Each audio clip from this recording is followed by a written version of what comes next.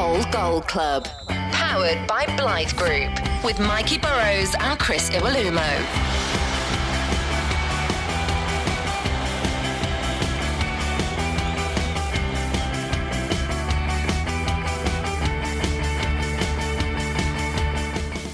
So hello there, welcome to the Old Gold Club. I'm Mikey Burrows. Chris Iwelumo, he is here, but he's been messing up the desk and stuff, so he's trying to clean. You just poured me a coffee and missed the cup. So I didn't miss the cup. I got it in. You just knocked it. What have I just wiped? You just knocked it because you knocked the coffee. I knocked it. You knocked it over. I didn't mess up the table. Can I just ask them? Did you pour me a cup of coffee and my cup was there? I did, yeah. So I picked the cup up with the handle. Have a drink. I've not knocked it. Just because you spilled it, don't blame it on me. Oh, it was in a circle of the actual the coffee pot. This is absolute lies. You're a joke, mate. This is lies. Sort yourself out. You sit on a throne of lies. Come on. Let's not go there. Hello, Joleon Lescott, by the way. Morning. Welcome to the world. I know, yeah. That we get into. Have you seen a lot of these? Seen a few. I've seen a TC one, obviously. Yeah. Yeah. Because he talked a lot about you. Didn't he? Yeah, that's my guy. That's my guy, TC. So. Was he as hard on you as oh he? my God. Again, we were talking before. Like, I only wish he told me why before I realised why, because I just think we would have had a better relationship earlier. Even though our relationship's great. But literally, I just couldn't understand why he was digging me out. I thought, this guy, like, why is he on my case? Or going home complaining, saying I'm like potentially being bullied. Like, there's no joke. One stage, I thought he might be racist. And people that don't know, TC's black. And I'm thinking, this guy's picking up me. Why is it always me? And he used to call me the chancer. He knew I hated it. He used to say, you always take a chance. You're going to give a striker a chance. And he knew I hated it. But he used to call me. Even when if I did well, and it used to wind me up. But then obviously he explained why. See, that's the genius though, isn't it? Of knowing your character. Yeah, he kind of said, I know I'm not going to be able to kind of break you, so I'm just going to push you to your limit. See, this is the thing, and I've spoken about this on quite a few media outlets, and it's preparation of a player. Yeah. Now, nothing prepares you to walk out in front of thousands and be loved by half the fans and hated by the other half, and the abuse that you're going to get. But having that schooling, having that it toughens you up, doesn't it? Yeah. I can't even repeat some of the things I had to do because I never done. I finished my schooling. I went straight into a professional contract, and I got put in the boot room for a year. But the things that used to go on, he's told stories of getting beaten up. Not beaten up, but I'm just saying, fights. The manager and the assistant manager would come in the boot room on a Friday because you do all your jobs and all that. You'd walk around with the white glove and all that. But they come in and they say, "This is the only time anything goes. The door gets locked and the light goes off." And you're in there with their manager, and you must have been backing yourself then, though. You're fighting for your life. To be fair, I don't think there's any managers that I would that you would back down from. I would never back down from any manager, but I wouldn't any managers I'd want, like Colin Lee. I'm not trying to do that with Colin Lee, give him my debut, you know what I mean? So, youth team manager Chris Turner, Keith Downing. Again, I wouldn't want that. I wouldn't want to go and Keith Downing in. Nah, Keith Downing used to be able to do a bit, to be fair. But there's some managers, But my original point is that the way that TC was so hard on you, and you came in and you thought I'm going to prove him wrong every day. I'm going to take it. He's not going to break me. But all of a sudden, then you find yourself in the first team dressing room. Yeah, and it was a respect thing though. It wasn't just like out of spite because I never did it for anyone else, barring myself anyway. But I had a massive respect for him, and it was like. He used to make me do the extra and then got into the first team. And he kind of realised, I can't make him do it anymore, but I'm going to ask him to do it. So he used to come to me and say, have you done so-and-so? And out of respect, I couldn't lie. If I hadn't done it, I'd just have to go and do it. I'd just have to go and do my extra work. And even if it was on my own, like he had this thing of, which I still do now, weirdly. He said, if you're doing reps and that and you lose count, do one extra. extra. I was just thinking the exact same thing. I did it yesterday. And I'll just still do it now. And I'm just like, oh my God, let it go. I'm still trying to let it go. I can't. He's installed that in me. But it's crazy though, because I was literally just thinking about that, because he said that a lot on his episodes. And every time now, I mean, I know I don't look it, but I do go to the gym. Every time now, that flashes in my mind. It's crazy how like certain things get through and that to was you. like, so I'm doing that from 18. And it was like, yep, one extra. And then all of a sudden you're concentrating, so you're not doing, and then you used to do it weirdly where you're doing 6 of 6 on each side. So if you lose count, then all of a sudden you got to do one extra, but you don't want to do 13. So now I've got to do 2 extra. And I was like, oh my God. So all of a sudden I'm doing sets of 8 just so I can avoid 13 and that. Yeah, it's weird. Can I ask you then, did you know how good you were? No, truthfully, it's one of them, because it's like you'll have a swagger about you. You know what I mean? You walk in there and you've got a presence. And I know what you've achieved and what you've done. But listening to TC and other players, because you've come up quite a few times on a few of them. Yeah. You walking in at that age, you know you've got something about you, don't you? I see. I didn't, because do you know why I say that? Because it wasn't looked at it the way it's looked at now. I think if the perception of football and footballers now, the lifestyle, you can see, like, back in the day, you didn't know what cars people drove, how much people earned. Yeah.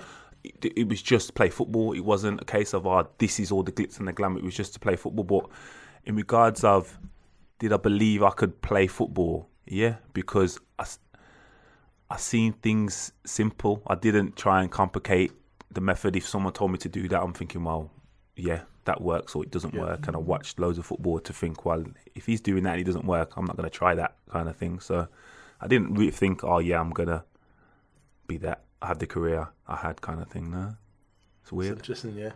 And the group of players as well, when you come in and that youth team. Yeah, the youth team was good. Like, I was probably one of the first to do like the day release thing. Like, my last year of school, I used to come in every Friday and train with the youth team and then play on a Saturday. And obviously then there was no social media, so I couldn't keep in contact with anyone. It was just coming in. They were like, there's a schoolboy coming in to play with the youth team. And obviously I was playing it like ahead of second year scholars and YTSs. And I was just like, just go and play and stuff like that. And obviously the club seen the potential, but to me, I was just playing football. I just loved to play football. We're going to come back to this in our main show of your time. No worries. There is something that I do want to bring up with you before we get into the main show, because I found it on my computer the other day and it made me laugh a lot, and you're referenced in it. Our Lee Naylor episode Nails. featured quite a big rant from Chris Iwelumo on the Messi v Ronaldo debate. Ooh. It was a big part of our season 1. And can I just hang on? Whoa. No, I need to interrupt, because the smile on your face looks like you already know what the answer's going to be here. No. So is this something you've spoken about before? No. No. Oh, no. Yeah. No, I've never spoken to Joleon about this. Yeah. Can I just say that Lee Naylor did agree with me anyway? No, he didn't. There's obviously one of you is going to be lying. There's footage. So. we've got the audio. Yeah. In fact, can you get that off us, Josh? In fact, here's the audio. Well, that's not the question, is it, Neil? Come on. Don't dodgy question, mate. I mean, the original Ronaldo was some player. Yeah. Oh, yeah, he's the best ever for me. Josh, Yanni, views on that? It's a difficult one. I can't decide. Oh, Messi as well. Josh, you're not in... Honestly. Depends what the question is. Who's the best? Well, like naturally. No, I'm not talking about naturally. I'm saying who's the best? Who's went and done... Who's the best player? The two? Messi for me. Well, what do you mean? He's on. That's bollocks. It's absolute bollocks. I'm allowed to say that. You can bleep that out. It's bollocks. Ronaldo's done it internationally. He's done it in the Premier League. He's done it. We're not bleeping this. We're not cutting this. This is staying in. I'm just not. This is bizarre. How we talking? Is it natural? Yeah, Messi's a naturally better talent. Ronaldo is. You're saying natural, but he's had enhancements, has he not? Oh no, but Ronaldo's worked. He's trained. He's. You know what I mean? He's worked, done it. He's worked hard for it. Hang on. Messi's not even done it for Argentina. Hang on. Calm down. No, it's bollocks, man. No, because this is a big debate. Man. No. Everybody's laughing at the back, man. Where's my coffee? No. Am I allowed to swear? Because I'm going to swear. I don't even swear, man. We're going to settle it. We're going to settle it. the man who's played against them You got both. them on the phone. You got the numbers in your nails. Give them a shout, will you? Ask them, mate. Ask them, pal. What's going on? It's a difficult one for me. I'm Josh, we're talking actually on about the naturally. fence. Come on. No, because talking about? you got every talking point in. Ronaldo has done it here, there, and everywhere. He's done it on the international stage as well. Yeah, we know the arguments now. We know the arguments, my friend. Yeah, I know, but it's just so difficult. Time to pin your colours to the mast here. Well, no, I can't. I see it, like, we have a group text, right? Like, so like Jordan Stewart, Joleon Lescott, all our boys, and we have this is like a literally day-to-day argument of CR7 and Messi. Like, literally, there's thousands and thousands of texts. Ronaldo all day long. Well, Jordan's got Ronaldo, and everyone else is saying Messi. Messi just got 400 Messi. plus goals, isn't he? La Liga. Yeah. Ronaldo. I'm a big Ronaldo fan, but I'm a big Messi Okay, fan. who was harder to play against? Messi.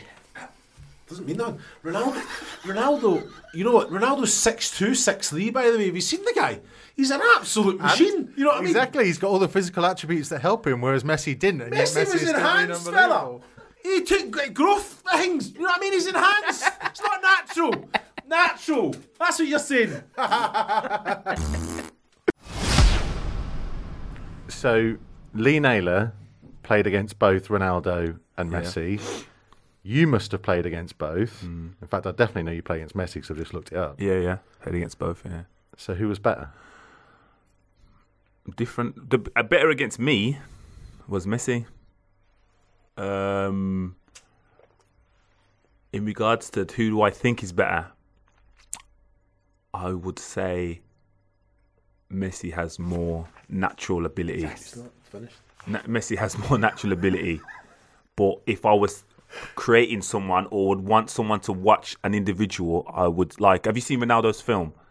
No. Documentary. I was so gutted that it didn't show how dedicated he was to his craft and the work he does to be the best he can be. Like, I watch it with my kids and I'm like, I'll come back thinking, they're just going to think he's just able to do that stuff. They're not going to know he gets in, lands at 2:00 in the morning, goes and does recovery sessions, gets in early. I'm thinking, that's the stuff I need them to see and people need to see. But I say Messi. My two best mates are Ronaldo. So we just go back and forth out of that. But yeah, if there's not a wrong choice, is there? There's not a wrong choice. Well, there is. And Chris Iwelumo chose it. So he chose. Yeah, but how is he wrong? How is he wrong in saying because Messi is the GOAT. See, this is Ronaldo is still brilliant. Still absolutely brilliant. Don't talk brilliant. No. There's a lot of good, brilliant players. All right, sensational. Yeah. But Messi is the level above. You think Messi's the best of all time? Yeah. Nah, so R9's the best of all time. Yeah. He's the greatest. I agree with that. The greatest player. Yeah, but like ever longevity. Yeah, but the medicine and supplements and all that stuff plays a part now. And he was playing in the era where it was the best defenders. Okay, so is the original Ronaldo as good as Pele then? Yeah, he's the best of ever to grace the turf. Oh, I don't know about that. For me, This is controversial. I thought you were on my team. If we're saying he's not on your side, Mikey, but the justification of Ronaldo being the best for me is he's done it internationally. He's done it in so many leagues, and he genuinely has put the work in. He's the first one, they're the last one. I'm sure Messi works hard. Yeah, no, Messi works hard. Messi works hard. Of course, he works hard. The only argument there, Looms, with the saying he's done it in different leagues. Ronaldo was at Real Madrid. He wouldn't have left. If they wanted to re-sign him, he wouldn't have left. He didn't leave because he wanted to go and test himself. No, but he did leave, and he's went to Juventus. Yes, and but he's that's what I'm saying. Up there again at 34, 35-year-old. Yeah, but Barcelona have never wanted to get rid of Messi. Yeah, Messi comes to the Premier League. I don't think he has the impact that Ronaldo has in the Premier League. At the time, at the age. Whatever age. What age was Ronaldo prime in the Premier League? 27? I think he scored 51 goals in one season in the Premier League. 42. Not Premier League goals. Nah, 42. He was 42. It was a high number. It was high. But in regards to Ronaldo, so he was 25, 26. You saying Messi couldn't have done them numbers at 25, 26 in the best team in the league? Well, you're saying the best team. So you look at like at that time, probably Arsenal Man City. Yeah, Man United don't play that way. Messi doesn't come into a Man United philosophy. Messi doesn't come in. I know he's a world-class player, but he doesn't come in. I know you're shaking it. Think about it. You look at the way that Barcelona play, right? You can put Ronaldo in any team in the world. Oh, yeah. Barcelona play a certain way. Arsenal were probably, in that time, when Messi was at his... Well, you see his peak, buddy. He's not dipped. No, yeah. But Arsenal probably played with that. Now Man City play with that. Liverpool don't even play that way. No, 100%. So Messi couldn't come into our Liverpool side. He can come into a Man City side. Ronaldo's more versatile. Of course he is. This is what we're talking about. He's the best. He's the best. Ronaldo, he scores goals, he changes game internationally. Messi's not done it internationally. Ronaldo's done it. Ronaldo didn't win the Euros. He didn't play in the final. He managed the team. He stood at the sideline managing the team because he leads by example. You know, that's what he does. He got the team there. Yeah, but that team, I arguably would say, was Argentina poor then? They're not as good as I wouldn't say they're as good as exactly. Portugal. And all their best players play in the same position. Aguero, Messi, Higuain, Di Maria, Dybala. They're all the same. They can't all fit in the team anyway. So, name me the Argentinian back four. Yeah. I don't know. Gabriel Heinze. You know what I mean? So, Smash Me did. Smash Me a good one as well. Heinze. Yeah. No, obviously top players, but in terms of Mascherano, Zabaleta. Yeah. No, but he didn't play. Zaba didn't play for some reason. He didn't really play that much. It was mad. But there's not a wrong debate in terms of if I'm creating someone, I'm creating Ronaldo because I just think you are more capable of doing more things in different teams because not everyone's gonna play for Barcelona or be in the best team. So if you need someone to be versatile, but effectively what Joleon said here is that it goes original Ronaldo, then Messi, then Cristiano Ronaldo. Yeah, that would be my.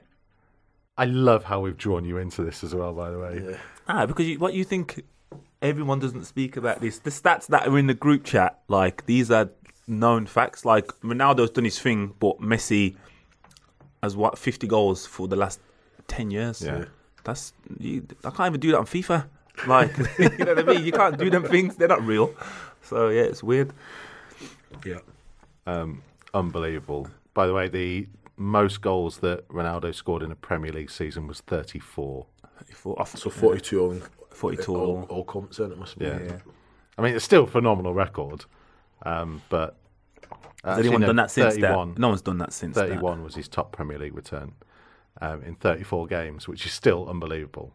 Salah fell short, didn't he? Salah was going to do it, wasn't he? He was going to break the record, then he fell Harry short Kane. 2 seasons ago, didn't he? Harry Kane, 30 year? Harry Kane's got he's up there. Harry Kane's top goal scorer. Because actually, before we move on from talking about random footballers that aren't involved with Wolves, Sergio Aguero, because this will be the next debate, because people are saying, is he the best foreign player that's ever played in the Premier League? He's got the most goals from any other foreign this player. Is where I differentiate player to footballer. When people ask me the best player I play with to the best footballer I played with, it's two different answers. Someone says best footballer, David Silva. Hands down, David Silva, ridiculous. With the best player, I would say Yaya Toure. Because if he played well, we won. Yeah. There was no ifs or buts. Like Sergio and, say, David and stuff like that.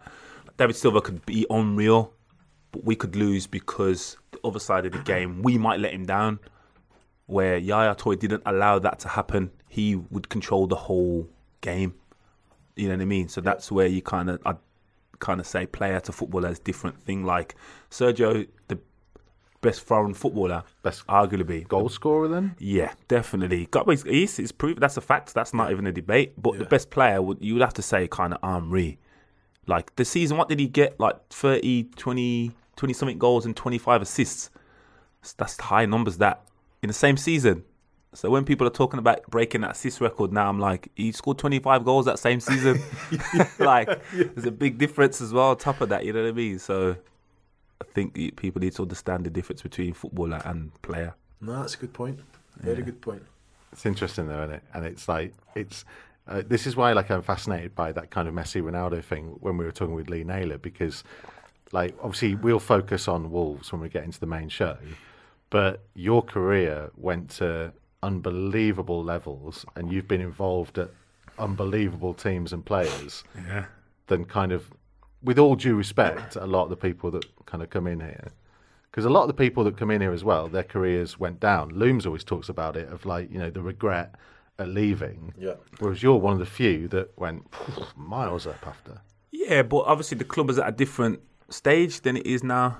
You got to think, like, if players are leaving now, that it might not go to the heights because the club's at a higher stature anyway. But in regards to the timing of it, yeah, I'm not sure how you or the fans view Jez at the time, Jez Moxey. He was great for me. He was like, promise me, do this, do that, and we'll allow this to happen. So kind of give me one more year to get promoted, and if it doesn't happen, then we'll look to sell you. And he's a man to his word. So it's interesting because a lot of people have an opinion. I know that, and I know that's kind of why I wanted to put it out there, because I don't like, you take people how they deal with you, don't they? Yeah. And he was great for me. So I have to agree. You know, Jez signed me at Stoke City. He then signed me here at Wolves, and you know what I mean. He even employed me here. You know what I mean. I think he was excellent for me. Yeah. I think one of the funny stories was when I signed at Burnley, and I remember it was Brendan Flood, I think it is, and they had a chat. It was about my signing on fee. So the fee went. They paid the money, and it was over the phone. So I think I got 50 grand a year or something it was. And Brendan called him and says, "Oh, what's the sign-on fee?" Jez went, "Oh, I think it's 100 grand a year." So Burnley just gave me 100 grand a year on that phone call.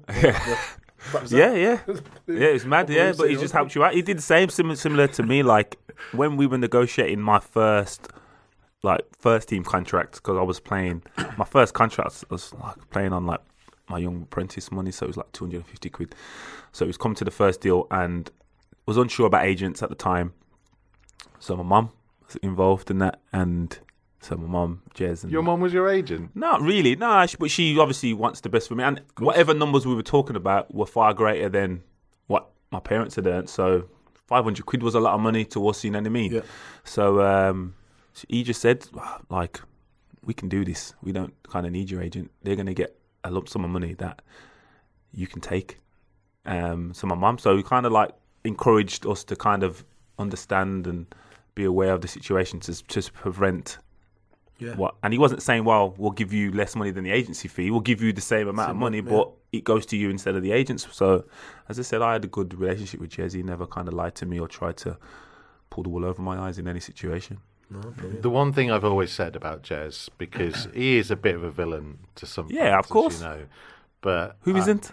Who isn't a bit of a villain to some people? When you get into those positions, he did the job he was asked to do by the people who owned the club at whatever stage he was there. Yeah. And I did his farewell interview, and there was genuine emotion from him. He sat in his car overlooking the training ground on his last day, for a long time. Yeah. Like emotion building up in him. And we eventually got him out and got him to sit there with training ground behind him that wasn't there. Yeah, I know.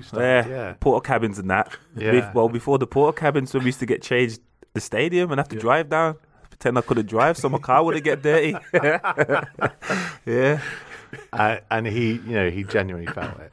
And that's the thing I would say. Yeah. He genuinely cared. Yeah, at first he probably did come in to do a job and serve a purpose for whatever that was. And then, like anyone, once you spend so much time at one place, you get attached emotionally, whether you like it or not. Yeah. So it then becomes more genuine, should I say. Right. We have got loads more that we're going to get into with Joleon Lescott. Don't forget, everybody, that you can always get in touch with us, oldgoldclub@wolves.co.uk, especially if you want to continue the debate on Messi, Ronaldo, or now that Joleon's thrown in the original Ronaldo R9 into this, maybe that's going to take over from there. And anything else you want us to talk about on this part of the podcast, always happy to get your suggestions and everything goes there as well. Big thank you to our backers this year, the Blythe Group. We're going to hear from them, and then we'll be into the show. This season, the Old Gold Club and Wolves TV Matchday Live are powered by Blythe Group,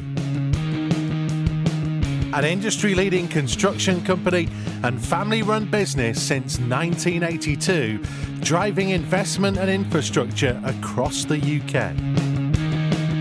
Blythe Group's mission is to provide an unrivaled service based on innovative, bespoke building solutions and comprehensive customer support.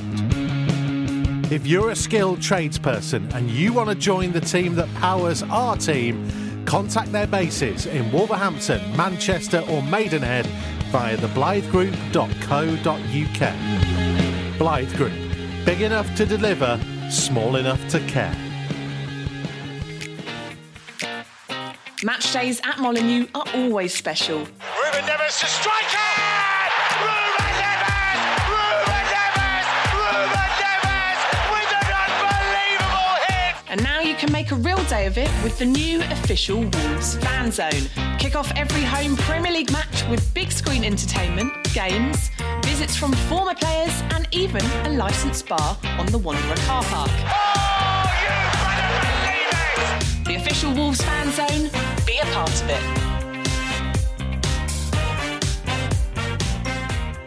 Welcome along to the Old Gold Club. I'm Mikey Burrows. Alongside me, as ever, is Chris Iwelumo, and we're joined on this episode by a man who made 235 appearances over 6 years, putting him joint 55th on the all-time appearance list. He also scored 13 goals as well, by the way. Welcome to the Old Gold Club, Joleon Patrick Lescott. Thank you. Morning. Welcome. Yeah. You're one of those people I've been trying to get on for a long time. I've been pestering you for a lot. Yeah. And to be fair, it's not that I've not wanted to do it. I was saying to Looms earlier, like, everything has to revolve around the kids' schedule. Like, I've got 3 kids, so if it's not practical, I can't get back for training or school and that, then, can't work.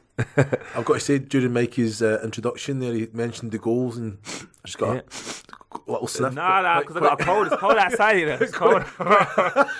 Happy with them there? No, to be fair, again, we had like Glenn Uddle, who is my favourite manager of all time, like best manager I worked with. We're not doing the rundown yet, but I know, but the goals part, it got better when I left because he used to make me do finishing on my own. So, like, he used to say, you get a lot of opportunities and your conversion rate's not great, so we'll go and practice. So I used to have me doing finishing. I'm like, I'm a defender.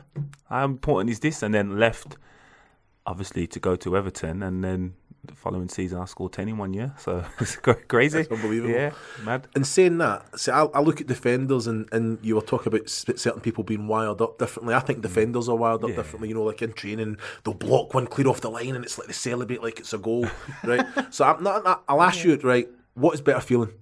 Scoring a goal or clearing one off the line? Because you've done both. Ooh. Clearing depends what game it's in. It doesn't take this long to answer the question. Nah. The hardest thing to do in football is put the ball in the back of the net. Is it the hardest thing nowadays? It's the hardest thing to do. How many clean sheets do you see nowadays? You don't see many clean sheets. The ball changes all the time. The rules change all the time. Yeah, to be fair, as I said, for me, it was different. Because depending on what game, there's going to be goals that mean a lot more to me than clearances. If it's 3-0, we're up 3-0 and I'm clearing it, then it's just the clearance in it. But if it's 0-0, you know what I mean, then it obviously means a lot more. You know, he just wanted you to talk about it being really hard to score goals. I know he did, but I'm no, not at all. Hard. I'm just saying, it's like I've played with defenders. I've had 18 clubs. Okay, how many goals you scored? 130, 142. And how many goal line clearances you got? Oh, I've got a few. Exactly, but not the same. No, we're near the same ratio. I don't celebrate, but I'm talking about in training as well. Like, you score a goal in training, and you're seeing defend like Neil Collins, Jody Craddock. Oh, they're high-fiving that. Oh, well done. And it's like, I didn't get that, to be fair. Yeah, you're celebrating in training. Cool, calm, collected. But I'm just saying, like, when you score the goal and like you're running and you're celebrating, the feeling inside is better than any clearance or that last ditch challenge on Messi as he's going through and you go boom. That never happened. he normally went through. But again, it's different. Like, I never got carried away with either, to be fair. I do. Did you get carried away by anything? He's too calm, isn't he? I'm not laid back, but I'm just, as I said, I learnt to kind of not. I've got good people around me, so I couldn't get carried away. So I just kind of just dealt with it. You spoke about your mum being a massive part in it. So what brought you to Wolves? What was she? Her, no joke. Like mum, dad, brother. Sister was young, so she was obviously about wife, been together for forever. But mum basically was at Wolves 13s, 12s, 13s, and then they wanted me to play at the back. I said, nah, I don't want to play a defender. I don't want to be a defender. So I wasn't enjoying it. So I said, I'm not going to come back. No hard feelings. Plus, them times you couldn't play for any other team. You only could play for the school and the academy team, which I didn't like to do. I wanted to play 2 games on a Saturday, 2 games on a Sunday. They was saying nah. So I said, cool, I just won't play. Go and play with my mates for a couple of years. And then get into the last year of school. So that was like, say, year 8, 9, year 11 now. And our school team was pretty decent. So we all kind of writ off for a trial at Derby. Generic trial, all got in. 100 kids got, and then 2 of us got through to the academy team. Got in. First game of the season was Wolves. And Chris Evans, who had still been speaking to my dad throughout the time I'd been away, said we'd like him to come in and do work experience, which Derby had already said I could do work experience there. So get 2 weeks off school. First week was Wolves, second week was at Derby. Came to Wolves, did the work experience. They offered me a YTS, and I was going to Derby then to kind of see what they was going to say. Offered me a YTS or scholar. My mum said, but you've got to have to leave to go to Derby. You're going to have to go into digs, which isn't happening. So we won't go to Derby. You're going to Wolves, kind of thing. So I didn't have a choice. I was signing for Wolves, whether I liked it or not. That was it. I used to get the bus from Birmingham or the train every morning, which was a bit of a trek. My kids don't want to walk to the shop now, where I'm saying I have to get up at like 6 every morning, and it's cold. So it wasn't a great love for the club. It was the love from your mum that made you come. Yeah, it was the fact that I wasn't allowed to move to live in digs. So, and there's people that obviously living in digs. I could have lived in digs in Wolverhampton and been okay, but she was like, nah, you're travelling. You're gonna have to travel. So get your bus pass. Did that help in a way though, especially when you got into the first team group, that you kind of had that level of independence? It was funny because I remember one of my first games. I think it might be my first game. The only stipulation she had, if I was here on a night, so like reserve games, they would give me a taxi. So Wensfield Taxi, shout out to them. To be fair, they used to have an account and they used to give us taxis home. So I used to be able to get a taxi home after the game. But once you're a pro first team, you can't get a taxi. So I remember after one of the games, my mum and that had gone, and they assumed I was getting a taxi because obviously they didn't want to wait after I couldn't drive, young and 17, but I couldn't get a taxi. I didn't have the money to get a taxi, so I just got the bus home after the first team game. I remember just sitting on downstairs. I didn't want to sit upstairs because I was in my suit from the first team game, so I was just sitting downstairs in my suit on the bus and that going home. I said, I need to change this. I need to sort myself out. So not long after that, I passed my test. I love that though, because it's like you hear stories of like the players in the 50s and 60s getting the bus. It was just mistiming. Again, no mobile, so I couldn't phone and say turn around. Not that they probably would have turned around anyway, but yeah, so let's get the bus home.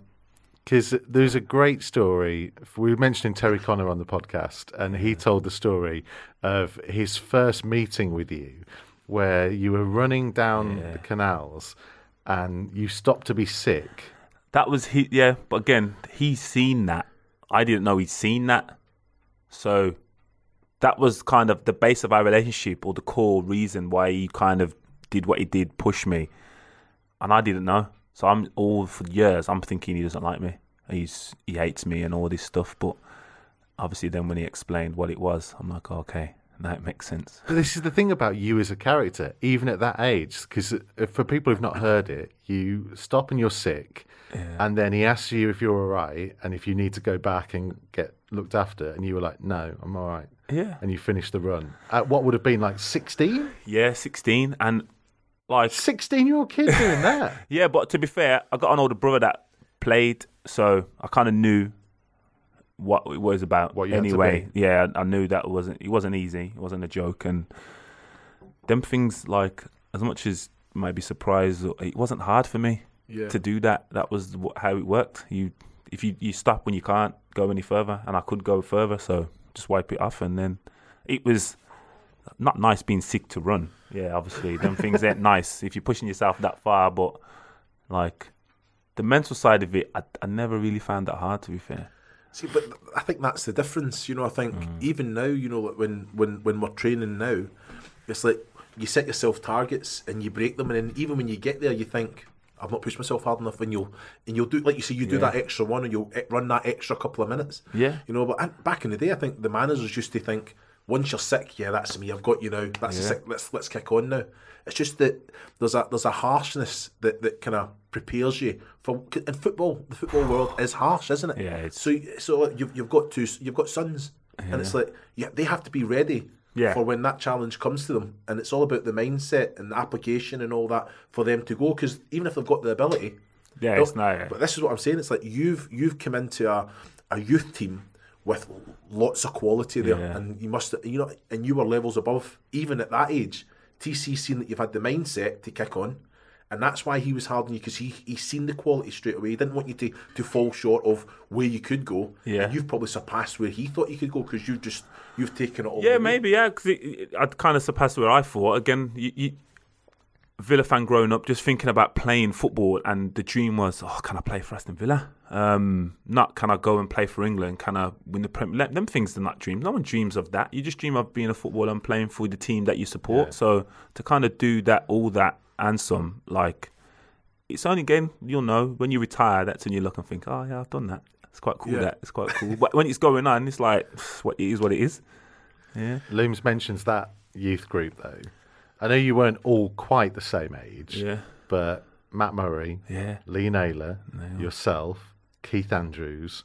That's a phenomenal group of players. Yeah, and Robbie had obviously just graduated, because I've trained Robbie twice, I think, before he went to Coventry. Yeah, so I just luckily got to kind of see that. But yeah, the Wolves youth system then was decent. Like that. Again, the setup was different in terms of who you played. But I remember we got to a few finals in the youth age groups and that. But yeah, Nails, Matty. I didn't play with Nails' youth team. He was already in the first team. But the fact that I'm left-sided centre half and he's left back, and we're not. He's a lot older, but mentally he's not.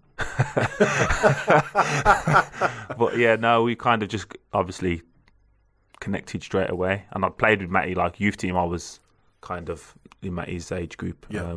Again, I touched on it before. I used to come in from schoolboy days, so I'd played games with Matty and stuff like that. Was that something that you were well aware of, that being in that environment and playing and, like you say, winning cups and things like that there was a real chance for you to get promoted to the first team because it had happened? Was that because it was in that environment, or do you not really think about it? You just think about playing games? Or? Yeah, both. I remember one article. That's funny. Did an article. Remember the Sports Argos? Yeah, the pink paper on the Saturday. I don't know if you know. Like, it used to come out on the weekends and that. Just like Saturday night thing. Yeah, but is it like Midlands based stuff? It's not everywhere, is it? It's like, so. Did an interview, like we know when you do the pictures at the start of the season, everyone's doing like the pictures for the team photos and all that, and I want to do an interview, and I think it must have been my second season, so I'm 16 at the time, and I think I just played against Liverpool in the pre-season friendly, and that was my first game, so I'm 16, played it. I think it was like Robbie Fowler, Emil Heskey and all them, Michael Owen and that. So it was weird. And funny story in that was we're sitting on the bench, and number 28 is going on for Liverpool, and now I said, it's decent him. I played with him when we were 18. Said, what's his name? He said, his name's Steven Gerrard. I was like, yeah, I mean, look out for him. So obviously he went on to do kind of what he did. But so going back to the interview, we had the signing session. So I've played the game, so I'm 16, which doesn't happen all the time, and then they've asked me what kind of my thoughts are, so I was just like, just obviously play well, hopefully play some reserve games and potentially be around the first team at Christmas. Thought nothing of it, go back to the youth team, lads bantering me, like, but it weren't just like banter as in jokes, it was like serious, you shouldn't say that, you can't. I'm thinking, what have I said that was that bad? I've said I just want to be in around the first team. And then I thought, wow, one, don't say it before it's happened, but I'm going to make it happen. And then I think it was January, because it was a Millennium year. That's how I know it was. Millennium year. I remember everyone talking about what they do Millennium. I said, I'm not going out. I was like, what? I said, nah. So I went to my aunties with now my wife. I was in bed for like 12:30 because I knew we were running the next day. I was at the front of the running. The following week we played Norwich. I was on the bench. my first game, and I thought, I'm willing to sacrifice whatever it is in order to kind of get where I need to go.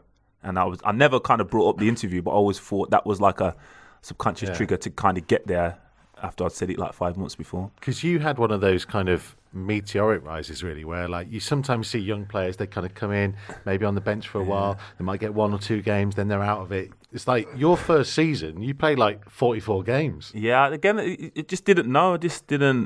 Wasn't aware that how other people would do it and what the norm was. It was just, we played all the pre-season games. I think the last one was Southampton at home, and then it was Sheffield Wednesday at home in the league.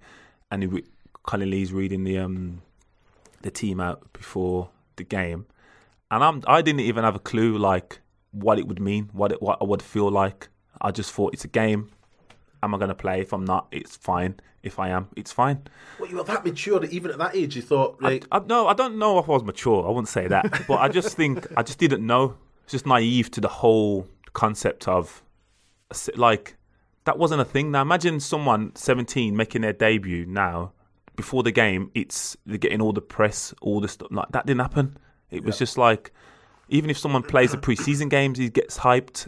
That didn't happen. There was no interviews. There was no bits in the program at the time. It was just, if he plays, he plays. If he doesn't, he doesn't. So then when he read my name out, and all the lads are giving me high fives and that, I'm thinking, okay, this is cool. And then I'll phone my mum and dad and brother and stuff and tell them I'm playing tomorrow. And then obviously, the kind of rest was history. Would you say that, well, you were ready for it, but like, was there moments in that season that you then thought, I need to work on this. I need to work on that. Because I'm so it's glad. Like you weren't the finished article, but you were the next level. You come in at that age with characters, big characters as well. But there was times where you must have been tested that you thought, am I good enough? That doubt, am I good enough to be here? Or? Well, there's 2 stories. Once was the first time I kind of went to play with the first team, train with the first team. Like every young pro, it's a game. It's the most important game of your life. You're not going there just like training mentality. It's like game. This is like game mode. So I'm trying my hardest. And then Kevin Muscat gets the ball. And naturally, I was quite strong. Anyway, like 14, 15. So he gets the ball. I brush him off the ball. He kind of stumbles. Everyone starts laughing and that. I'm like, well, I'm just trying to win the ball. And then this happens again. Like he now thinks, let me show him. So I'm thinking, I just need to win this ball. I need to win this ball. So he tries to come in again. I'll do it again. But now I've kind of pushed him on the floor. And everyone's like, ooh. He comes to me and says, if you do that again, I'll effing break your legs. I was like, oh. Now it's real. So I kind of realised early that was the kind of mindset that obviously professionals have. But then going back to, did I realise, or the first time I realised was, it might be my second season, when Fulham were the team. Fulham had John Tigana, manager. They were unreal. Louis Sahar and that. I'll bring him up. So they was 10 games, I think. They'd won 10 or 9. Goal average was 2 a game, something like that. We're playing them at Molineux, and so I'm focused. I'm thinking, like I need these some massive games. Louis Saha, Burmourte and stuff like that. 0-0. I get man of the match. So I'm not thinking I've made it on that, but I'm thinking, good. And then we play them 3 weeks later in the Cup at Craven Cottage. And I'm not thinking it's going to be the same, but I'm not thinking they're going to up their level to what they upped it to. And he ruined me. Like, ruined me. Him and Burmourte, it was 3-0. He scored a pen with his right foot, scored a free kick with his other foot. Burmourte, like, the ball come to me, flicked it round me one side, span the other. And I was just like, oh my God. So that was the first time I realised there's another level to players that you're going to play against. So I need to kind of adjust everything I was doing. So I changed my diet a little bit. I changed my training program just because I'd never experienced somewhere where no matter how hard I was trying, it wasn't going to work. So was that something that you done to yourself, or was that something that you were quite vocal about to your coach, manager, or what? Right, I need to look at this, because obviously you have a debrief anyway. Yeah. So obviously after that game, they look and think, right, okay, well, that can't happen again. But you knew. I knew that time. And to be fair, Connolly was great at the time. Like, I was distraught in the dressing room. I was thinking I'm gonna have to retire. Like, I'm never gonna recover from this. And he said to me, like in front of everyone, do not get upset with that. That happens. You'll still be a good player. So just continue to do what you're doing. And it helped at the time. But yeah, I knew then there was more to it than just the innocence of, oh, I love it, you love it, let's just go and play. Yeah. Nah, there was more to it. Because you had this unbelievable run where I think you were like the supporters' young player of the year for like your first 2 seasons. You were PFA team of the year from 01-02, 02-03. You were player of the year in the year that we got promoted, which like... I don't know. I didn't know them. I still got the stuff up and that. They still got the balls because Wolves used to give us like glass balls and stuff. So I still got them. They're out in the house, to be fair now. But it's like because that's the one that like struck me when I looked that up. That you had a team that had like Ince, Ray, Kennedy, Colin Cameron was decent as well. Yeah, and like people always go towards strikers for these things. Yeah, but you was the young central defender. It was weird. I started to realise then that because John Wood, obviously one of the coaches here, I always used to say I could play up front. I always said I can play up front. I know I can. Like, put me up there. I would do something, but obviously I couldn't. So kind of, I always believed that defending I enjoyed as much as strikers scoring goals. Like 1v1 was the best thing. I used to love being 1v1 because it was just me versus them. But then also there was bits of me that I could do that not every centre half was doing at that time. More people are doing it now. So I think that's why I probably got more recognition, and the fact that there wasn't many defenders trying to play or trying to. And funny enough, I couldn't kick the ball that far. So passing was a lot easier for me on the floor and between the lines and stuff than clipping it down the line because I couldn't gauge the way to pass. I didn't have it, and it was terrible. So I used to develop that stuff more. But what was it like being in that dressing room? Because when Paul Butler came in, he was quite vocal about the fact that the dressing room that he first arrived into was like a law unto itself. Yeah. Like Steve Sedgley going off doing different pranks and things and all sorts of stuff around. We'll get to that on the podcast extra. But like, then you get these incredible like legends of the game. Dennis, like playing alongside Dennis Irwin. No, them two, Dennis Irwin and Ince, I would say, are probably the biggest influences. Butts was great, but Butts was great because he only like encouraged me to do well. Where Ince and Dennis, like if I was doing like shit, or we can swear, right? Well, yeah, we might bleep it. Yeah. If I was poor, they would tell me. Like there was this patch of just before the summer, the season before I left in the January, I was going for a tough time, and we were coming back from Plymouth, and it wasn't a tough time because I was just was playing crap, and Ince pulled me and said, "You're doing too much. You're doing too much. Everything." He said, "Just simplify it and don't worry about any of this, any of that. What's going to happen in the future?" He said, "Just concentrate." And he wasn't that polite as I'm being here now. And I was just like, I needed that. And then literally from that, it just helped me settle down and just regain the kind of level and composure and consistency I had before, and what the reason why people were speculating about me moving. Yeah, on the other side of that, I think that a player could go the negative way, like if the way that Ince came and he spoke, that could put someone in their little shell and keep them. But again, it's him knowing the character that you are, and maybe he's been there, he's done that, hasn't he? I don't think he cared. He cared enough. I think he cared enough to tell me. Yeah, but I don't think he was scared of the reaction that I was going to give, because that's Ince. And again, I still speak to Ince.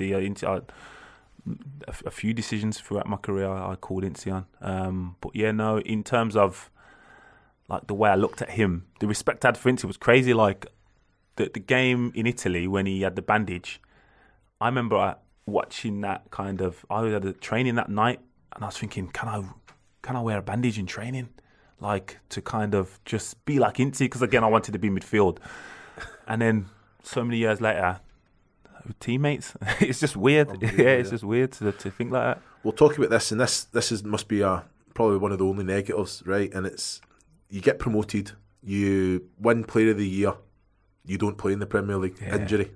How must that be the mental side of it, the physical side of it?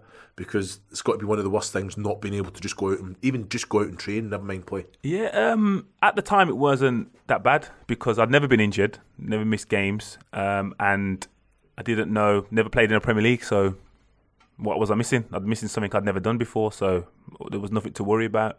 It was the injury was more serious than I was led to believe at the time. Something I kind of had to then monitor throughout my career. And again, Duck Perry, it was great. He kind of, someone that again, I think the people that knew who I respected could speak to me in a certain way. I remember he come to me and said to me on the training ground, "You've put too much weight on. You need to lose a lot of weight. These are the reasons why.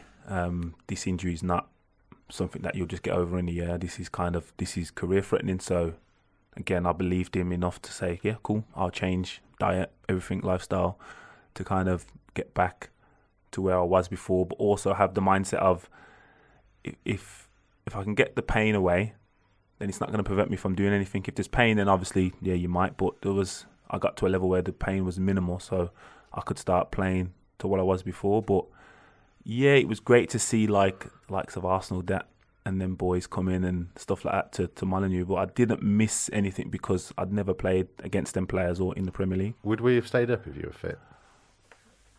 It's hard to say that. I don't know. You don't know, because I think the next year, did we play Arsenal in the Cup?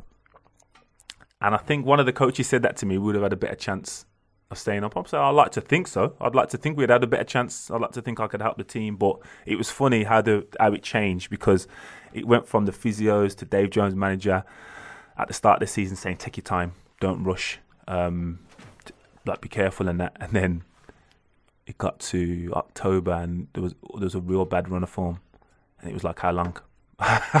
It went from take your time to how long you're going to be to kind of your fitness. And again, due to the medicine side of it and the structure then, it was terrible. And no, that's not a disrespect. I had an operation in July. And they said, well, if you do the rehab, you'll be back on the pitch in November. So the fitness coach at the time took it as he'll be fit in November. So last two, I didn't do anything, minimal work. And then the last 2 weeks of October, I'm on the treadmill. And I'm like, okay, but I'm being told this is what it is. I don't know any different. And then my first day training, I've done it again, the same injury. And then that's when I kind of paid attention. Adi Akinbaye kind of said to me, see this guy, which is Stedman, who's done Van Nistelrooy, R9, kind of done all their surgery, but also not the surgery. I'd given them a plan and structure. And then luckily for me, Kempy came to the club that time as well. So it kind of just matched and mirrored each other perfectly. So what was the actual knee injury then? Was it cruciate then? Or lateral. Yeah, my lateral meniscus. So the outside of your knee. Yeah, I've got lateral. That's what I've had it. So with the cartilage. Yeah. They just took it out. Yeah. Straight away. So normally you get it shaved down, it's not rubbing on bone. So you have no cartilage. But I had never had it from 20. Unbelievable. From 20 years old. So it was just bone on bone. Yeah. Doing that, but basically what they did was, it's called a microfracture. So they drilled the holes in the bone, in the back of your bone. It bleeds and it causes a scab, and then that's supposed to act as a cartilage. But again, so basically it's the same operation as Jamie Redknapp, and remember David Thompson from Liverpool and Blackburn. Yeah. It's funny enough, we had our operation the same day.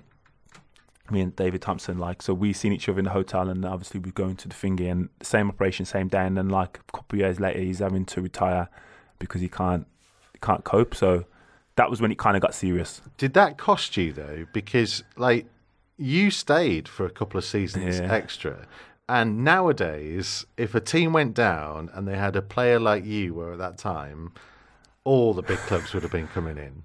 It cost me because I had to prove fitness, and it wasn't a one season. I didn't miss a game then. When I got back into the team after the injury, so I was out for a year, I think for just over 4 seasons, I didn't miss a game. You played 93 games in the next 2 seasons for Wolves. Yeah. Having not played a single one in that. And then went to Everton and played 130-something games for them consecutive. So, but like, it was still, to the end of my career, the doubt was, he's not. But so I just knew that my game time was going to be my medical kind of thing. Like in terms of when people are doing scans and they're saying, you can't play. And then I'm saying, well, he's played 97 games I'd played more games than anyone in the league, apart from goalies kind of thing. So I kind of just knew that I just had to make sure that I was fit enough. Because didn't Everton make you do an extra... Oh, it's horrendous. Extra medicals? Yeah, so I'd gone there to do a medical and like normally did this stuff and just assuming that it takes a few days, 5-6 days later, it's not confirmed. So I'm like, cool, I just won't go. Come on, I said to my agent, it's not happening. And I'd booked to go on holiday.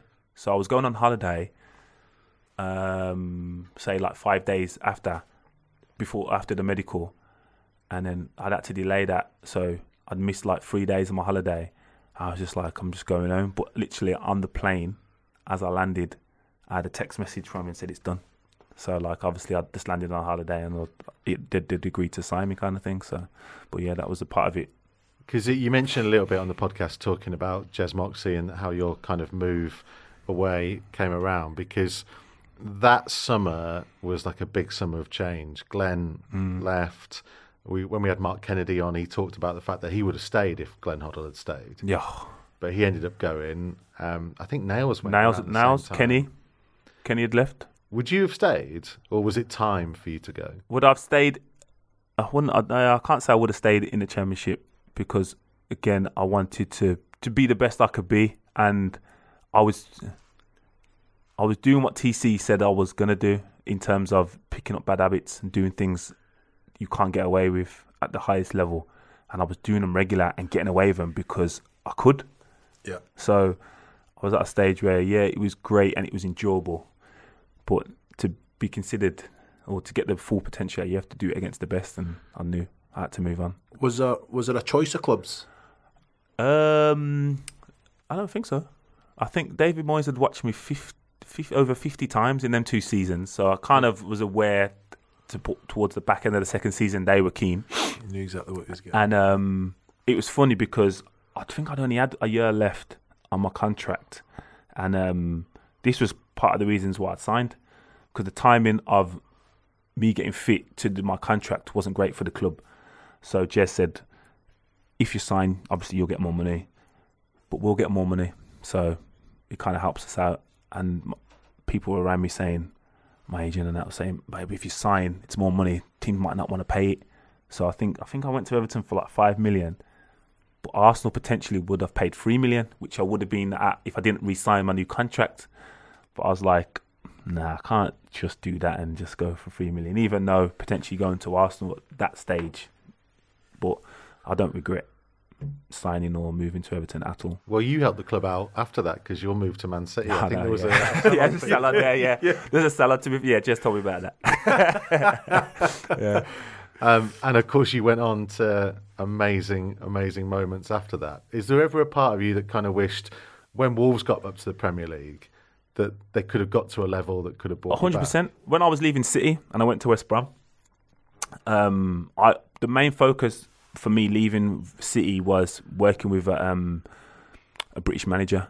I worked with a foreign manager for a number of years, and their perception of the game, the ones that had come into the Premier League, not the ones that had worked in the Premier League, because they kind of knew it, but the perception of new foreign managers that were coming in, coaches, oh, this is how it works. I'm like, it doesn't kind of work that way here. It's different. It's not like Italy or kind of Spain where every team plays the same way and the best team at playing that way wins. Teams don't care. They're just playing to win or not lose even, you know what I mean, which managers and players can't grasp.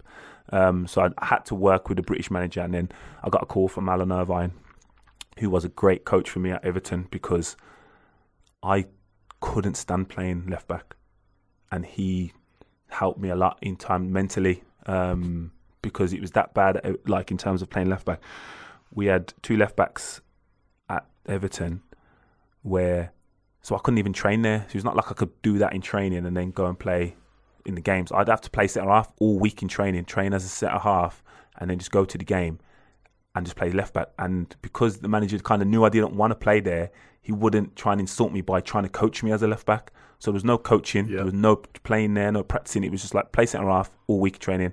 Come to Saturday, I knew my name was going to be called a left back. So that was the reason why I went to West Brom. But funnily enough, I got a call from Jez at the time. I was like, gutted we're just not in a place to kind of sign. I said, Jez, it would have been done Unbelievable. Instantly, but there was just the club wasn't in a position to kind of re-sign me. Because, right, we're massively over, so stay with us because we've got to get this point on the main show. Yeah. Why Albion? I know. Yeah, as I said, it was just that. It was just the fact that I wanted to work with someone who I knew I could trust again. And I wasn't like trying to disrespect Wolves. There was no like, well, let me prove anyone wrong or right kind of thing. It was just Alan Irvine was the massive reason for that.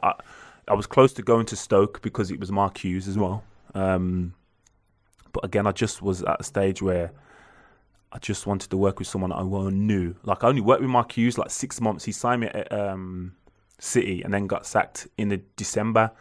So as much as I'd respected him and admired him, I didn't know him that well. Where I'd worked with Alan for 3 years, so I kind of knew what I was getting. He knew what he was getting, and Keith Downey was there. So Rob Kelly was there. He was first youth development officer. So it just felt right to kind of go there. I said it wasn't a West Brom thing. It was just the people in place that made me sign there. Okay. The Old Gold Club, powered by Blythe Group, official partner of Wolverhampton Wanderers. So that was a show. On with the podcast. We're just talking about your injury because Looms had something very similar. It just sounds horrendous. And you were just saying that literally you kind of did it before the playoffs. Yeah. And no one told you. Yeah. So I knew I was having an operation on my left knee after the playoffs, before the Premier League season. And then I slipped in training. Ridiculous pain. I remember them trying to ice it and I was crying. It was that sore just to ice. It was ridiculous. But they said, just rest for a week and it'll be fine. I'm like, okay. So I didn't play the last game of the season and played the playoff games. Obviously we got promoted and then I was told I needed an operation, not what it was, and literally woke up from operation in a wheelchair with both knees being operated on, which they said shouldn't normally happen. You should normally wait so you couldn't actually walk or whatever.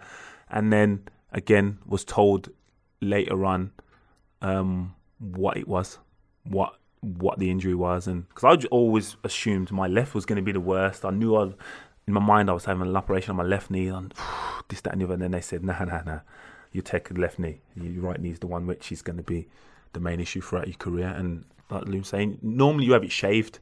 You have your cartilage shaved down to where they can think it. They just took it out. Yeah. I was like, we're not even going to try and salvage something. Nah, stick it out. Well, they stitch it up now. They stitch it up now.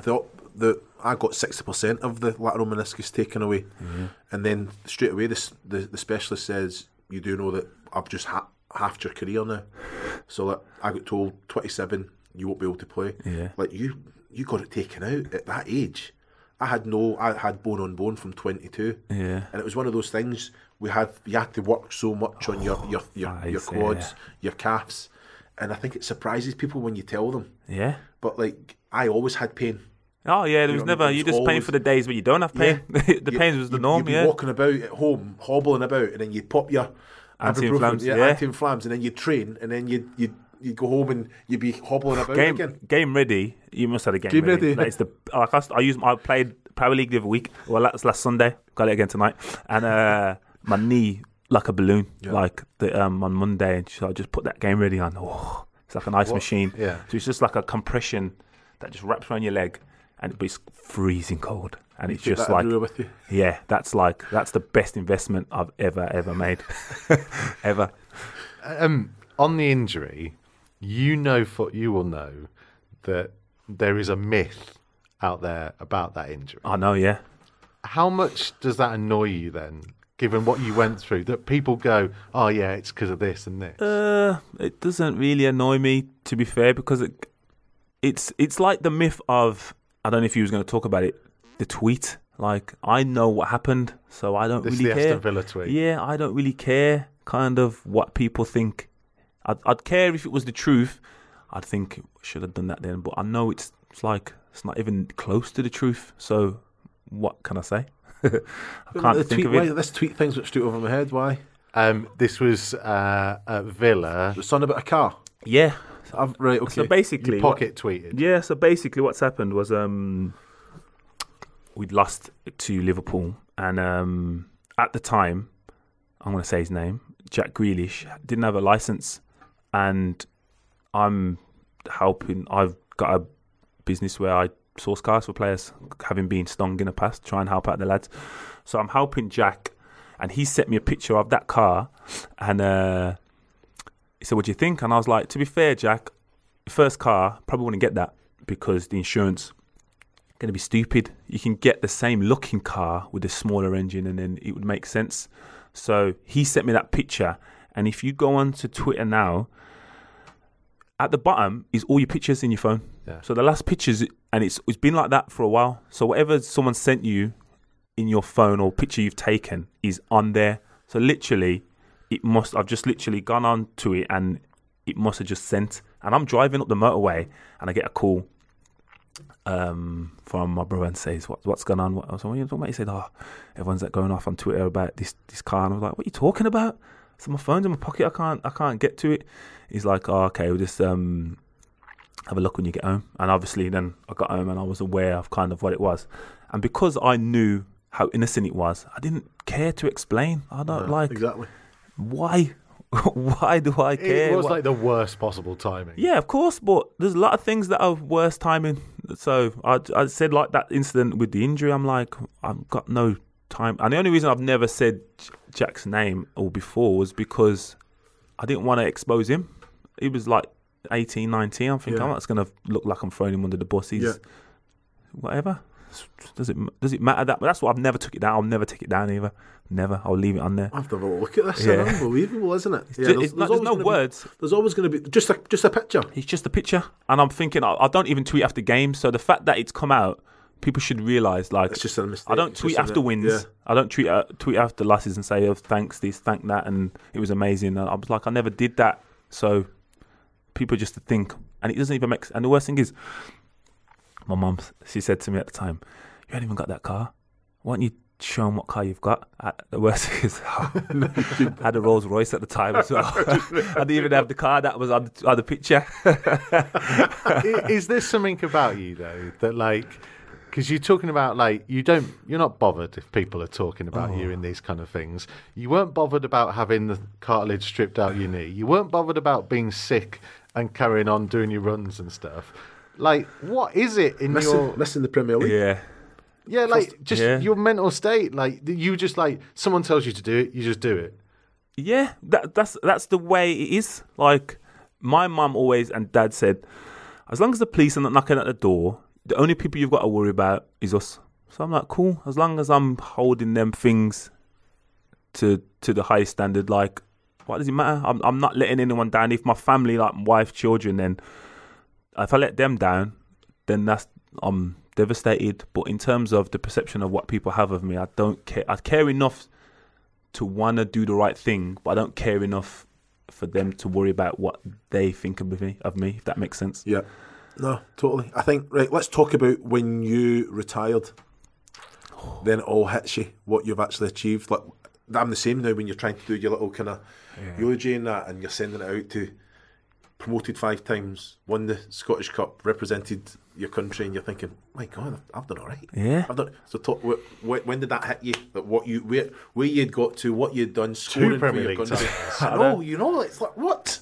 The Premier League one probably hit me. I heard an interview from the legend that is Steven Gerrard, and he said he would swap his Champions League for the Premier League, and I was like, wow.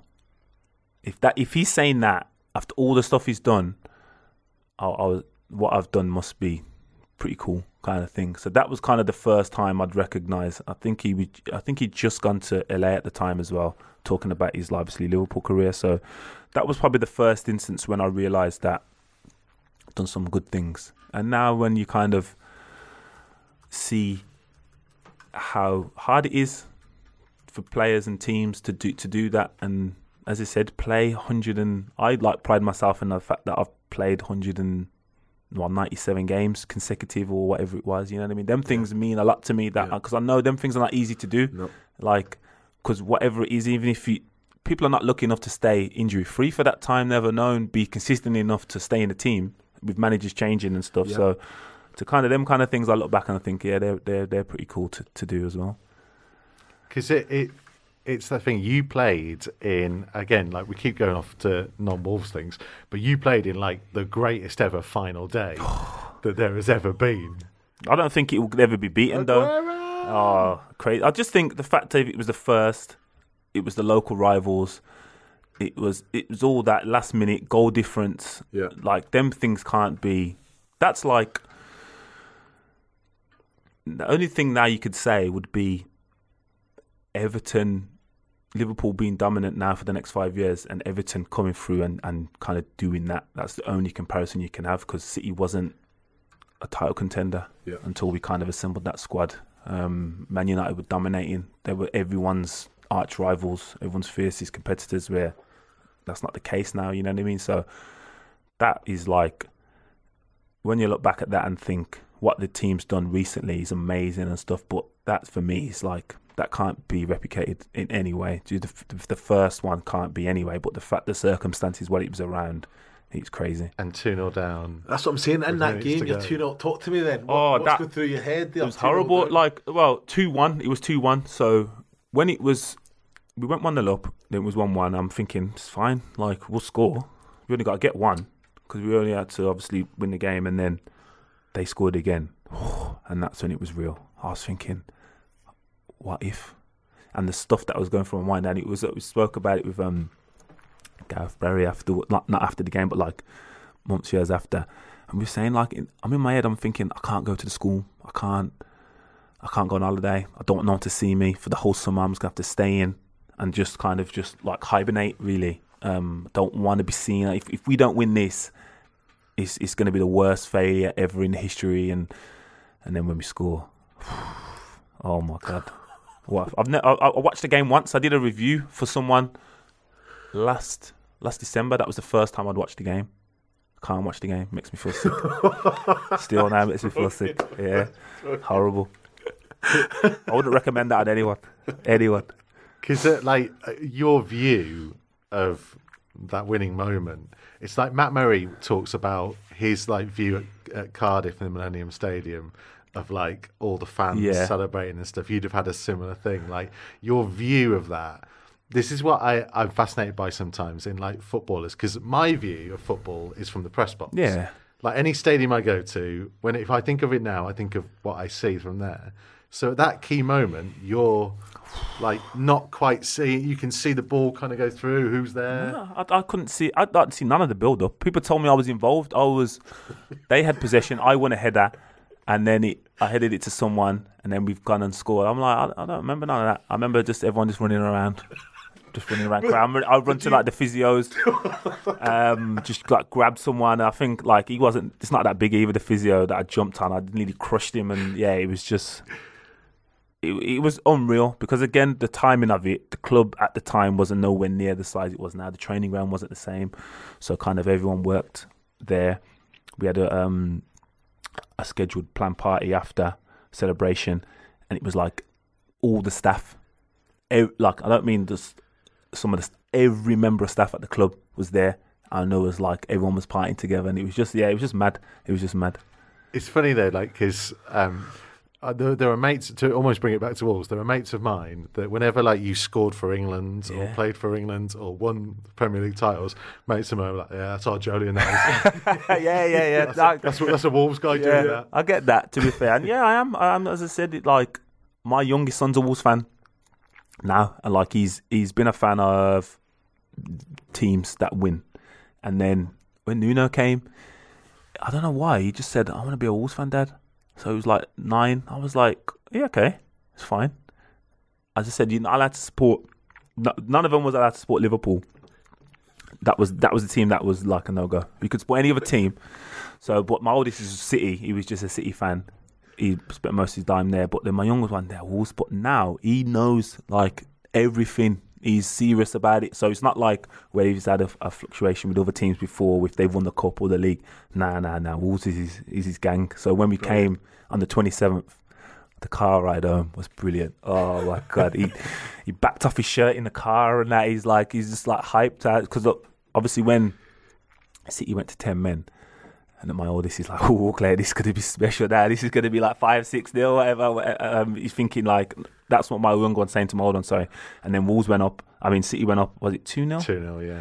So he's like, oh Claire, then he said, nah, if we just get one, we're in it. And then he's 9 years old. No, he's 12. He's 12. So he started supporting when he was 9. So now he's like, oh, now it's on. And when they scored the winner, I didn't expect him to react like that. And I'm like, oh my God. My oldest is sitting there fuming. And he's like, whoa, in his face. I was like, oh, it's brilliant. So when we get to the car and that, and he's like, he literally took off all his layers of clothing. He just got his shirt on in the car with his woolly hat, his Wolves woolly hat that he made his brother buy for him. On the way into the stadium, it was brilliant. The way home was unreal. Fantastic. Yeah. Unbelievable. You liked playing this team, wouldn't you? Yeah. The way they're playing. Free at the back as well. That was made for me. That people weren't doing that when I was playing, but yeah, I would love to play free at the back. Yeah. To be fair, just watching them now it's nice. It is nice, to be fair, to play the right way. Right, Looms' rundown.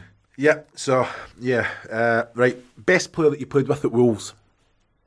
Ooh.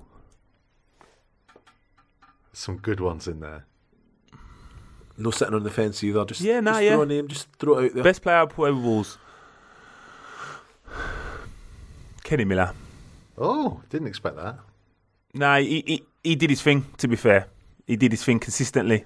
Yeah. Yeah, he scored a lot of goals, didn't he? Yeah, Kenny Miller. Good player, yeah. Okay, great one. The worst trainer at the club. Ooh. Worst trainer? Sean Newton. Yeah, Sean Newton, yeah. Why was he bad? He was just he was more laid back than me. I remember when he told us a story of this is how laid back he said. Alan Kirbishley was his youth team manager.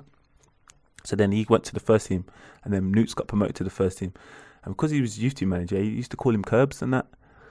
And he said, in front of the lads and stuff like that, he said, nah. So you do that, son. You do that again. You be cutting my grass at my ass and that. So he said, like, that's how kind of laid back Newts was. He was just like, nothing ever bothered him, and he come and just like chilled and strolled around. So he was probably the worst trainer. Not in a that terrible way, but yeah. I think even Ince's been thrown under the bus. He just to walk about in his big coat all the time at training. Yeah, but you knew Ince could do bit if he wanted to. So he was just like, yeah, but Newts was like, nah, Newts. He could be trying and he could be dreadful. You know what I mean? The biggest moaner. Yeah, that's Ince. 100%. Paul Butler was close, but Ince, yeah. Who was your best friend at Wolves? Nails. Because I'm close to Nails and Matty, but because of that, we had to room together. So yeah, Nails. I'll say Nails. Right, the best and worst dress sense. Ooh, best by far. Best. Probably the best still, Georgian Dar. Yes. Oh my God. Like the highest level. Like he was going to fashion shoots. He must have been going to so many christenings. He was dressed like immaculate every day. Shoes, coat, like he would put in his coat to get out the car to take it off in the training ground. I'm like, you've just walked like 10 meters. Just leave it in the car or don't bring it. It's like, nah. You look good, you feel good. So I was like, cool. Yeah, the worst dressed. Inti could be in there, you know. You're lazy, man. Lazy dresser. Used to come and like jump out the car in tracksuit bottoms and no cream and that. I was like, Inti, come on, man. Come on, take care. Man. Yeah, Inti. Who was the funniest player that you played with? Ooh. We mentioned Steve Sedgley earlier. Yeah, but that was different kind of humour. I wasn't ready for that humour when I was that age, man. That was different. Like some of the stuff he did. If you can't swear, I definitely can't tell them stories. The funniest player, make me laugh. Blakey was quite funny, to be fair. Nathan Blake, he's funny. You've already said the best manager you worked for. Yeah, Glenn Hoddle. Yeah. What was the best goal you scored? For Wolves? Oh, I scored a volley at Leicester. Probably say that because it was my right foot. It scored many of my right foot. But I would say Leicester away. Okay, he'll keep going and I'll try and find it. What was the best game that you were involved in for Wolves? Involved in would be the playoff final. Yeah. 100%. Yeah. But probably I played. There was a good, was it 3-2 or 2-1? West Brom here. We beat West Brom here. And they had Jason Roberts and Lee Hughes up front. That was a good game for me, kind of thing, yeah. So, one of them. What would you say is your proudest moment at Wolves? Yeah, getting promoted was huge. It was huge for the club. And it's just different because the year before, we'd been obviously towards the top and we fell into the playoffs. And obviously West Brom had gone up. And we played Norwich. And it was, the feeling was down and we was hoped we was going to get to the final and it was this, that and the other. And then the following year, we hadn't really been in the playoffs and we snuck in. And then literally got into the playoffs and we were booking hotels for Millennium before we'd even played Reading. Like, we just knew. It just felt so different. So kind of to be part of that was pretty good. And for the record, you can tell those kind of stories on this after. But so we talk about funny things. Yeah. But banter this is what I try and say to Mikey, that there's certain banter in the dressing room that people would just think, what is going on? Yeah. I remember, I won't say the club. I went to the club and I've just signed there. And you're sitting in the dressing room, you're getting changed, and then one of the players just comes out from the toilet area with the toilet roll. Come on in. Like, come on in, boy. And he's actually got his number 2 on the end of the toilet roll. He's a lead, and that's just one of them. One of the clubs I was at, and the physio room was a standard fine of £375. I don't know if I've told you this one. £375. No matter what you do something wrong in the physio room, that's what it was. So I remember just sitting there, getting my knee mobilised. The door just opens. Someone just starts urinating. And that's what I'm saying, urinating in the... Yeah, that's a different kind of banter, that. In the room. But then all of a sudden, as soon as it finishes, the hand comes in. 375. Just thrown on the floor and closes. Doesn't even come in. He just wanted to pay the fine. And you just know. I know who it is. Yeah. Everyone knew who it was. Yeah. Some of the stuff. Yeah, that's opening their toiletry bags, toilet paper with the number 2. Yeah. You're thinking, come on. That was when I knew it was different. When he said to me one time, just in a massive number 2. Come and have a look. I'm like, what? No. He said, come and have a look, or bring it to you. And then I can't remember who was sitting in there. I think it was Neil Emblem. Said, go and have a look. Go and have a look. I said, cool. I just had to go in there and look at this man's number 2. I was like, what am I doing, man? This is different. This is a different world to me. Or he'll bring it to you. Yeah. So he's obviously done that before. Yeah. I love Neil Emblem's role in that. Like, you're going to have to do it. You're going to have to do it. Go and look at that. Go and look at that. Was Butts not say that when he came in, he was going round the track? No, that was Havard Flow, I think. Just naked on a to bike. clean his boots, yeah. Stuff like that. I remember Steve Carico was leaving. Remember they strapped him to a bench, man, like naked, put him in the middle of the pitch with the sprinklers on. I'm just like, why? Why would you do that to a man? But the reason we got onto kind of poo chat before was Butts said that the first day he came in, Steve Sedgley and one other player was in a bath together. Probably Scott Taylor. And a floater. Yeah, man, they move differently, to be fair. I'm not going to lie. He was... I remember we used to, one away game, not one away game, most away trips, they used to go to the toilet. Obviously, we roomed together, so they would room together. They used to do multiple number 2s and then call reception and say the toilet's blocked and have someone come and have to fix that. I'm like, why? That's just twisted, isn't it? Yeah, sick. When I was at Watford and Zola was the manager, and he was telling a story about Paul Gascoigne out in Lazio. So he just signed, and obviously all the players were excited. This talent was, and he's came in with like a shopping bag on the first day of training. Come in, just puts it in the middle of the dressing room and then goes and gets himself dressed. So these players have kind of, what's going on? So he'd been in a hotel for 3 days before, but he never went to the toilet. Went to the toilet in the bag, and he's left. This is how he introduced himself to this Lazio squad. But they said they loved him. Yeah, they said, just a guy. It's just a certain banter that. You can take from a certain level of person though. Like if some of the other players were trying to do what Sedge was doing, it wouldn't have been funny. Yeah. But because he was doing it, and he was harmless with it, and he was a cool guy to be fair, Sedge. But he was weird. It was weird banter. Well, we were talking earlier about like people in dressing rooms because I was asking you about Mario Balotelli, and like by the time you were with Balotelli, you were saying like he's not that much older than your kids. Yeah. So it was different. Yeah, it was at a different stage of our careers, lives. So, and plus, some of the stuff he was doing, I'd never kind of held it against him, but people forget he was like 20. He 20 coming to Man City earning whatever he was earning, like different culture and stuff. So you expect him to kind of while out and that. I think he crashed his car like he hadn't drove because he hadn't had his car, and his car got delivered, and I think he crashed it on the way home from where he collected it from, like where been delivered to, and he just forgot that you drive on the wrong side of the road, and things like that you just don't assume. Yeah, you think he would know, but obviously he's 20-year-old. He didn't realise they're driving on the wrong side of the road here, so he turned the opposite way into a car, just because he obviously didn't remember that we drive on the left. Just to finish off, we haven't really mentioned what you're doing now. Really, you're working, looking after loan players, and also doing plenty in the media as well. Yeah.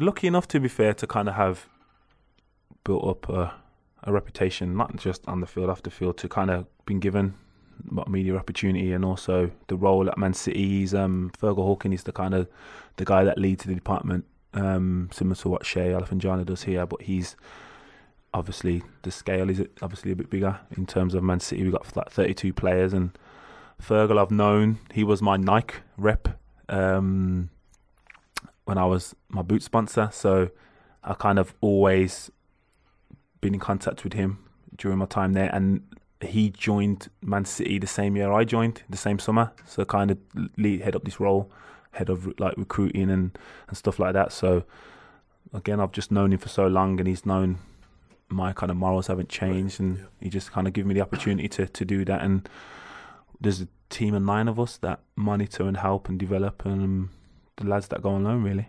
Would you ever go and be a coach? At the minute, no. It's cold enough in here. So outside, it's freezing in here. So outside, I was over saying to him there, I was over in Vienna with one of the players last week, and it was Baltic. And I honestly said to their coach, I said, this is the reason why I can't coach. This level of cold, my body ain't built for that. Thanks for listening to the Old Goal Club, powered by Blythe Group. If you liked what you heard, please leave us a review and rating from wherever you get your podcasts. Wolverhampton Wanderers is a club with a bright future, but also a shining past. See the history of the club we love, from humble beginnings to the present day, in the Wolves Museum, featuring unique artefacts from our illustrious past and interactive exhibits for kids big and small. The Wolves Museum, open Fridays, Saturdays and Sundays from 10 a.m. Book online at wolves.co.uk or visit the ticket office. Wolves TV, the home of live uninterrupted radio commentary of every single Wolves game. Jimenez! Oh, you beauty! But that's not all. Wolves TV also brings you extended and alternative match highlights, interviews with the team, behind-the-scenes features and training coverage, plus see every goal Wolves score from every angle. Jota on the volley, what a goal! That is simply stunning! So check out Wolves TV online at wolves.co.uk or on the move via the Wolves app.